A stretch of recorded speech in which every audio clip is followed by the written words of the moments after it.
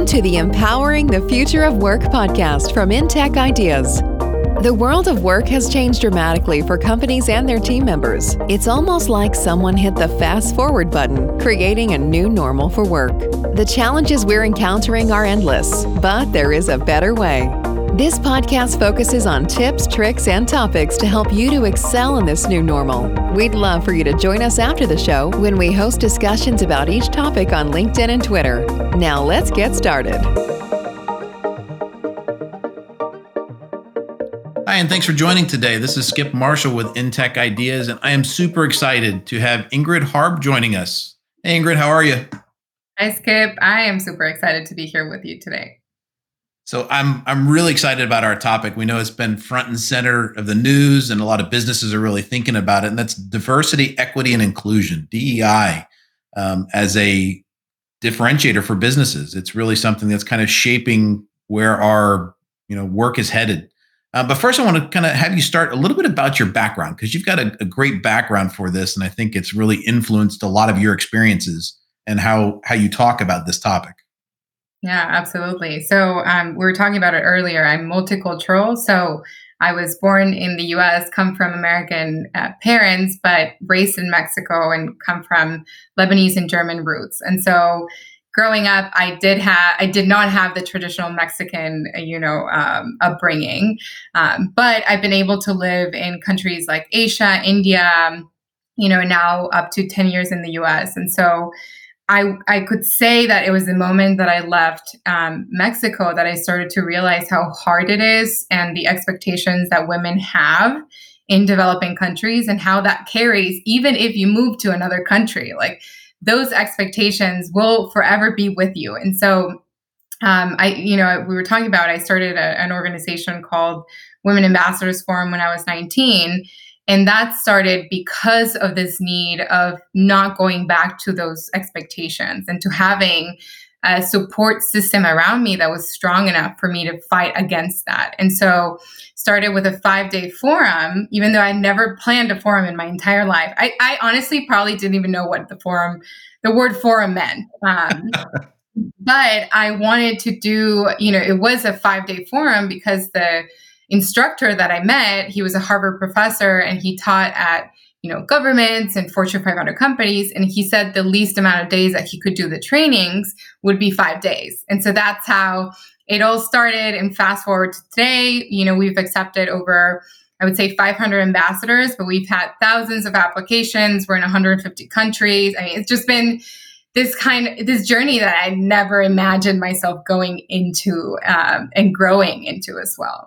So I was going to say, how at 19, most 19-year-olds don't really think about something so grand and ambitious in terms of what you were doing there. How, I understand kind of what was behind that, but, that's a pretty bold initiative to take on at 19. So I took a sociology class. For anyone that has ever taken any sociology courses, they really start you think, make you think about, everything that we see from media to like music, everything around us, and how sexist it is and how we're consuming sexist content. And so at all times, we're reminded of how we can't be enough, or we have to be a certain size, or we have to be, a certain way. And for me, like I said, I grew up in a very entrepreneurial family. My father runs his own businesses. My grandfather runs his own businesses, but no one in my family that was a female did. And for me, that was tough. Like for me, that was like, oh my goodness, like the males in my family have had such success in their life. And I am here in an amazing university in Texas. And I know that at some point I'm going to have to go back and follow that, traditional path. And so for me, taking a sociology class, understanding the numbers, knowing that I never wanted to go back to that stereotype and break it, made me start something so young. And I think nowadays, more than ever, we start seeing younger and younger activists come up and start organizations very young, because I think now, it doesn't matter your age, you're fearless. And if you get to that point of being fearless and having the right mentors and having like a breakthrough experience, you can start, at any age. Now, I completely agree with that. And it's, but it's still quite a big initiative to be able to talk about this. And, you've taken this in a lot of different directions and done a lot of different things, but let's come back to the topic. It's about diversity, equity, and inclusion. One of the things you educated me on was to really think about the sequencing or order of those words and kind of how that kind of comes together and how they each have different meanings. So tell us a little about, you tend to lean towards inclusion first. Tell me a little bit about that. Yeah. So just to kind of give a little bit more context, I started to be asked by Fortune 500 companies to do internal projects for them. And so that being forums, recruiting events, just because they saw that I would pull in a very diverse group of people. And I can do that because I look like the people that I attract. I write projects because I understand my audience. I understand what minority groups need, what it is that they're looking for. And so about 10 months ago, I started in this whole journey of prioritizing inclusion. And the thing that I know has made our forums very successful is that we are very intentional about bringing inclusion first.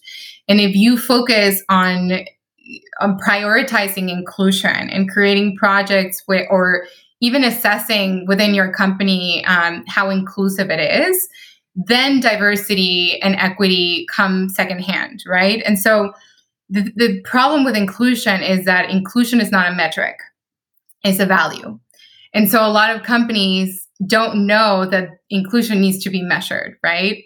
And I think that over the years, by being an activist and running very big forums, I mean, our average, even this year, Digital Forum has about 2,000 tickets sold. I mean, it's grown a lot. And so I think that if we didn't build an inclusive agenda and made sure that we're not excluding any gender, or we're not excluding anyone despite, disabilities or race or age, gender, then we're able to attract everyone, right? And so I think that's what we focus on the most is like, why are you just talking about diversity? You need to bring generational consultants, so people that look like me, that understand inclusion.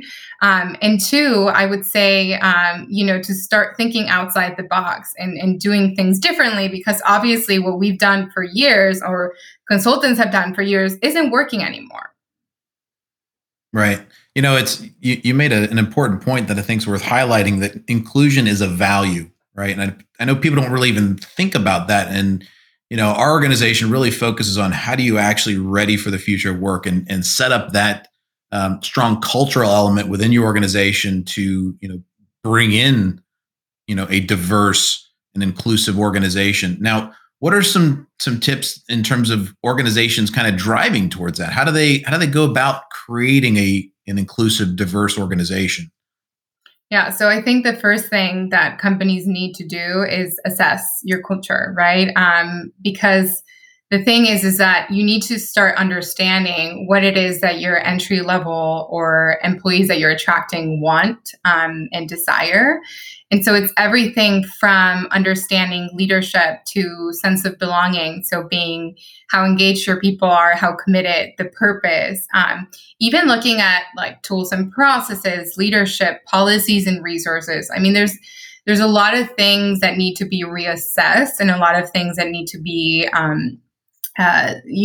brainstormed. Even having a gender committee in your company and bringing outside, experts to be able to drive internal change. But to be honest, like the simplest way to start measuring inclusion is to open a dialogue within your company. It doesn't matter. I honestly even encourage startups and smaller companies to prioritize it even more, because once you grow, then it becomes more complicated. And all this money that you're spending on employee retention, and that is because you failed at measuring right. and understanding inclusion.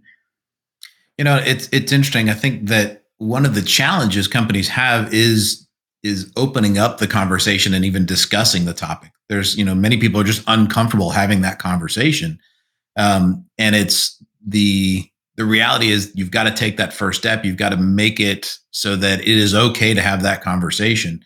And working with people like you certainly helps foster that. It creates that opportunity. Now, an interesting thing that often comes up is perceived generational differences in terms of how people deal with it.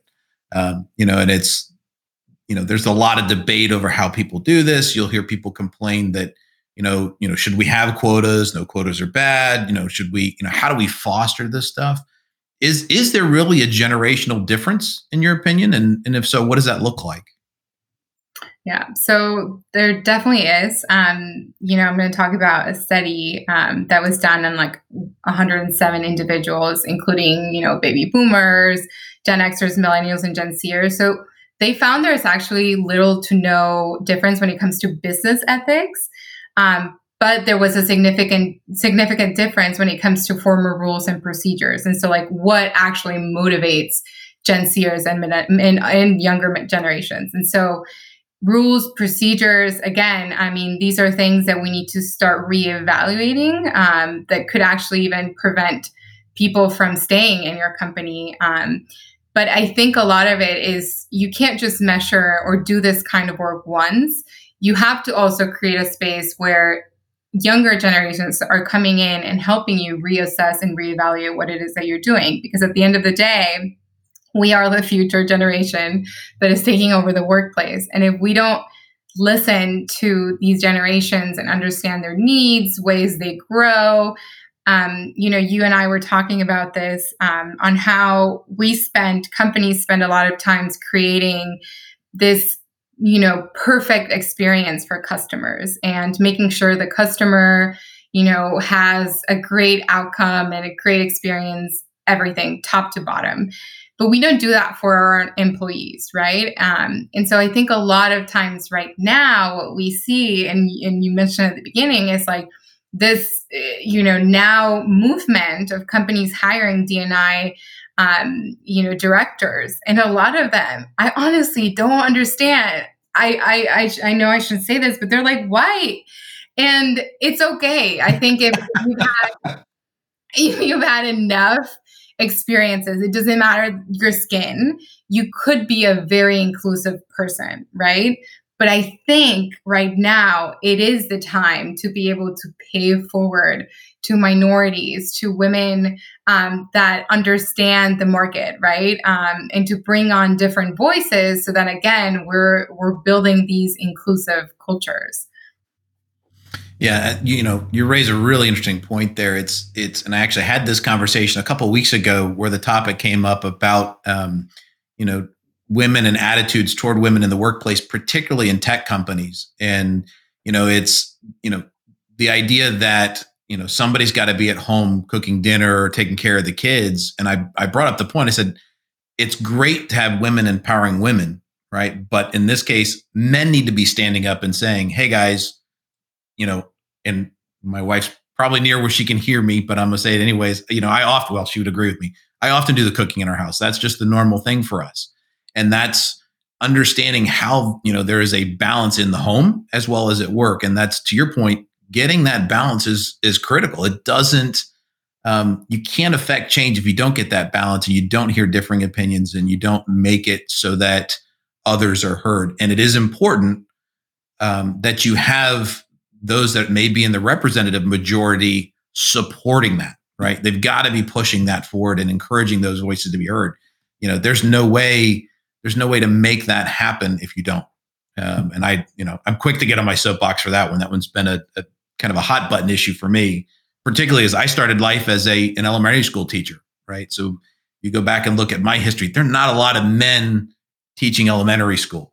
And, so it's getting that diversity of experience. I have friends that are nurses that are men, same thing. So you start breaking down those barriers, you got to do the same thing across the board. And creating more of a universal approach to that support, not just a one-sided approach. Mm-hmm. Now, one of the interesting things, and actually before I skip and talk about equity, I want to talk about personalizing processes and how it relates to diversity and inclusion in organizations. And you had mentioned to me that is one of the things that companies often miss. So tell me a little bit about how you can personalize processes within an organization to kind of help with diversity and inclusion. Yeah, absolutely. So one, the very famous approach is the hiring process. And so personalizing that hiring process, I think what we've seen a lot, especially in bigger companies, is the employee gets hired, and I'm telling this from experience, and then you have no idea who the ERG leaders are, how can I get in contact with this person, or is there mentorship? There aren't this process of being very specific and inclusive from the get go doesn't really exist, right? And again, I think a lot of it too is because the hiring process, a lot of times can't be biased, right? And so it's also doing a lot of training with the recruiters and the HR leaders. And that's why I think a lot of times like we end up talking more to HR leaders because they're the ones that are having to deal with all of it, right? And they end up becoming like the therapists of all these people, and they don't have time to create processes that are actually inclusive, and allow for people to be themselves from the get-go, right? And so that's one. Another one I would say is growth, right? The whole journey of growing and evolving. I know Walmart does an amazing job with this. One of their ads is, you can start, from the cashier to become the CEO, right? I mean, how unlikely that is, but for the fact I understand that they probably own most of the market. I mean, they're a humongous company, but again, I think having a culture where people understand, the journey of entry level all the way to like growth can also allow you to help keep Gen Zers and millennials that are just joining your company, right? And then obviously another one that I think is important in personalizing too is your events and your initiatives internally, right? Making sure that they're made because you got, buy-in for the people. And so understanding what your culture needs, what your people need, what they want, rather than assuming. And that's something I noticed when I started to work with Fortune 500 companies, that they would create these projects and there was this miscommunication between their employees, their leadership, and what they were creating. And so their ROI was for people to show up to the event. And I thought that was insane, right? Like I mentioned, it's like, how is that for you, your success metric for your own employees to show up, right? There has to be something wrong. And so making sure that part of the piece, like you building spaces where people can be themselves, productive, they can engage with other people within the company. It has to be part of the DNA. Like it has to be embedded in everything that you do. So I think you can definitely personalize a lot of processes, from like the way people schedule their calendars, teaching them about boundaries, like their daily experience. Again, there's a lot, but I also think a lot of it too is like reassessing, like starting to understand how can you train more people within your leadership so that whenever these projects are being built, they're understanding, and it's not something that they see as like not useful for their company.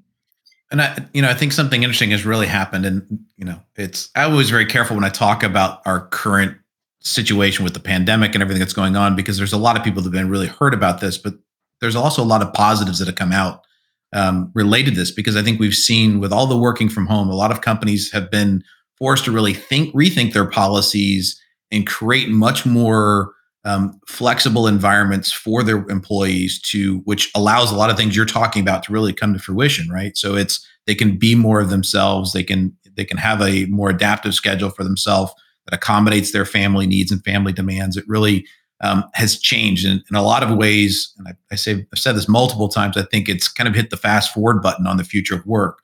A lot of this stuff has been predicted to come about in 2030. This was going to happen, kind of thing.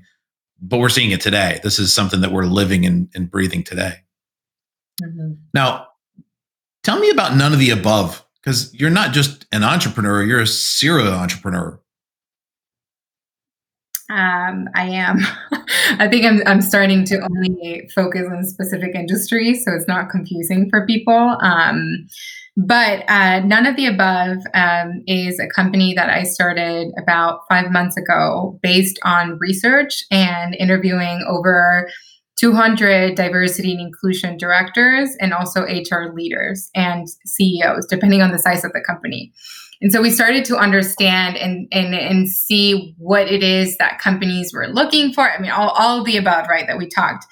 And what we realized was that there wasn't a consulting firm or a team or a partner that could help humanize the processes that are already in place in corporate America, right? And come in, and I'm saying generational consultants because we're not corrupted by corporate America yet. And so when we come in and we come in with new strategies, with new, based on needs by our generation, whatever, assessments, like we're not going to just assume we're going to measure, right? Which is where you get results. But I think that that's where we realize that we could be an advantage, right? And I think also my background on doing forums and understanding multiple countries and how to get in front of someone that your ideal target audience, and so we came up with this whole company of like doing things out of the box, creating initiatives that are specifically made for your team, for your company, changing things up, making your company become, an activist, like be a part of big movements. I think companies are very scared of those words. I usually never mention that I'm an activist because they're like, oh my gosh, except Giovanni is actually a really good company that does practice activism, and they go all the way to like the Supreme Court, and they pass policies, and same as Fossil. And guess what? They have a lot of Gen Zers and millennials. And so that's kind of the movement that we're trying to bring. And I think also, we believe that people don't belong in a box, right? So checking the box, doing the same, like, why are we still doing the same things over and over? Like the same typical, unconscious bias, training, like, they're not enough. Like we need to change it from the core. And that's where we want to get in. Sure. Well, I think you'd be surprised. I would argue that most organizations, certainly the large organizations, are activist organizations. There's a lot of those companies that have lobbying firms inside the organizations. Walmart has them, Amazon, you name it. But I think what it is about what they're lobbying for, what they're being activated about, right? And getting them on these more important topics. Now, I have to say, it is, I hope and pray that, people are listening to the younger generation, because as my kids are often quick to remind me, the younger generation is going to be taking care of the older generation here, and they will be coming of age and really driving these businesses. So it is something that, we can all learn from, and really no matter what size of organization you're from or what generation you're from or what demographic you're from, taking advantage of this information. Ingrid, this conversation as always with you has been awesome. And I know the audience will find it very helpful. If you are looking for this type of information, we're going to provide all sorts of information in our show notes. Ingrid's contact information, information about the Women's Ambassador Forum will be there. We'll also include information about none of the above. So if you want to get in touch with Ingrid, that will be there. So thank you very much for the time. I appreciate it. And I look forward to following how you progress and really start to change the shape of businesses and the way they deal with diversity, equity, and inclusion. Excuse me, inclusion, diversity, and equity. I'll flip it around. Thanks, Ingrid. You cut yourself. Thank you, Skip, for making this space for me, and I'm sure a lot of other leaders to bring their insights. I have always enjoyed talking to you so much. I think you represent what inclusive leaders are. And so I think this was just such a, natural conversation to talk to an inclusive leader, for sure. Awesome. Well, thanks so much. Everyone, thanks for joining us. And again, all the information will be in the show notes when we post the show. And we look forward to the next time. Thanks for joining us today on the Empowering the Future of Work podcast. Don't worry if you think you've missed something. We include everything in the show notes. You can also participate in the conversation by heading over to intechideas.com and clicking on the podcast link. You'll find information on each podcast plus links to our social media channels to continue the discussion. Finally, make sure to subscribe to the show and share it with a friend. Until next time.